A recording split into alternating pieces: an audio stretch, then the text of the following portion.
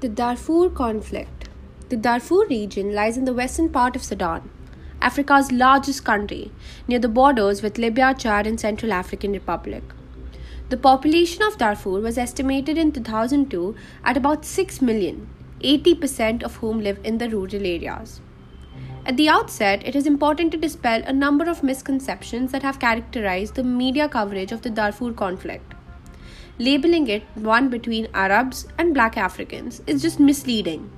In reality, there are no visible racial or religious differences between the warring parties. All parties involved in the conflict, whether they are referred to as Arab or African, are equally indigenous, equally black, and equally Muslim. But what is this Darfur crisis? The Darfur crisis is basically an environmental humanitarian crisis in the Sudan region. It's not exactly the Sudan crisis, but it is formed due to it. The conflict of Darfur began in 2003 when rebels launched an insurrection to protest what they contended was the Sudanese government's disregard for the western region and its non-Arab population. They had a president called Omar al-Bashir who wanted to remove the non-Arab population, due to which he also formed an Arab militia which came to be known as Janjaweed to fight against the rebels in Darfur. The militias, however, also terrorized the civilians in the region and prevented international aid organizations from delivering the necessities like much-needed food and medical supplies. They conducted genocides and murders for years.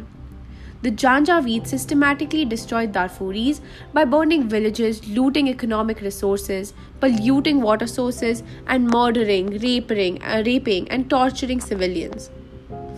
These militias are historic rivals of the main rebel groups, the Sudanese Liberation Movement and the Justice and Equality Movement.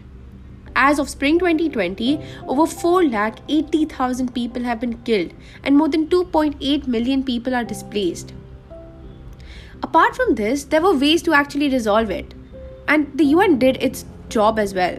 Despite a 2004 ceasefire and the presence of AU, that is the African Union, troops that followed by 2007, the conflict and resulting humanitarian crisis had left hundreds of people already dead and more than 2 million displaced at that time as they were forced to flee from the fighting.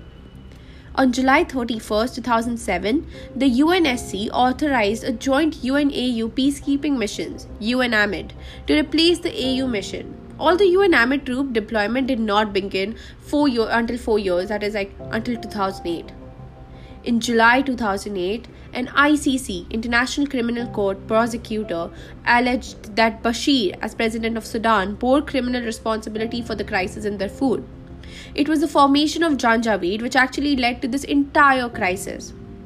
The prosecutor accused Bashir of orchestrating genocide, war crimes, and crimes against humanity in the region and saw a warrant for his arrest. Note, this was in 2008. The Sudanese government denied the charges and proclaimed Bashir's innocence.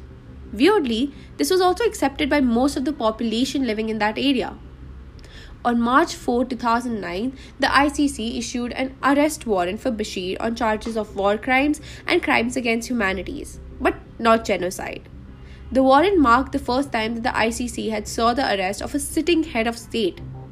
A year later, in July, another warrant was issued for Bashir on the charge of genocide. But what is the case of Bashir right now? Where is he? What is happening with him? Nobody really knows. He's still on bail, so the ICC has still not taken him in charge. But that's another topic. Let's come to the economic side of the crisis for now.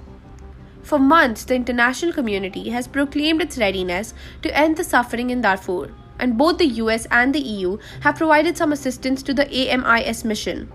Out of the total 44 million required to maintain the current mission, the AU as of last October had obtained 31 million in pledges, of which 26 million was actually received. Even that amount pales in comparison with the estimated $220 million needed annually to support an expanded mission of several thousand troops.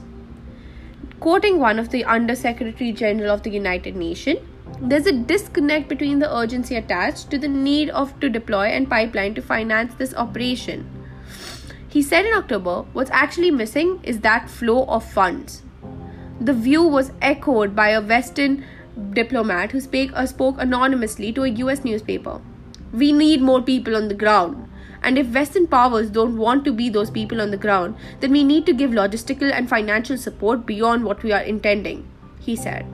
The African countries are ready to get the job done. The question is, are we? Our rhetoric is not matched by resources. The international community must stay focused on achieving justice and peace for the people of Darfur, the outgoing prosecutor at the ICC told the Security Council. Practically, all peacekeepers and staff have now left the hybrid UN African Union mission in Darfur, UNAMID, in line with its drawdown plan, a senior UN official told the Security Council.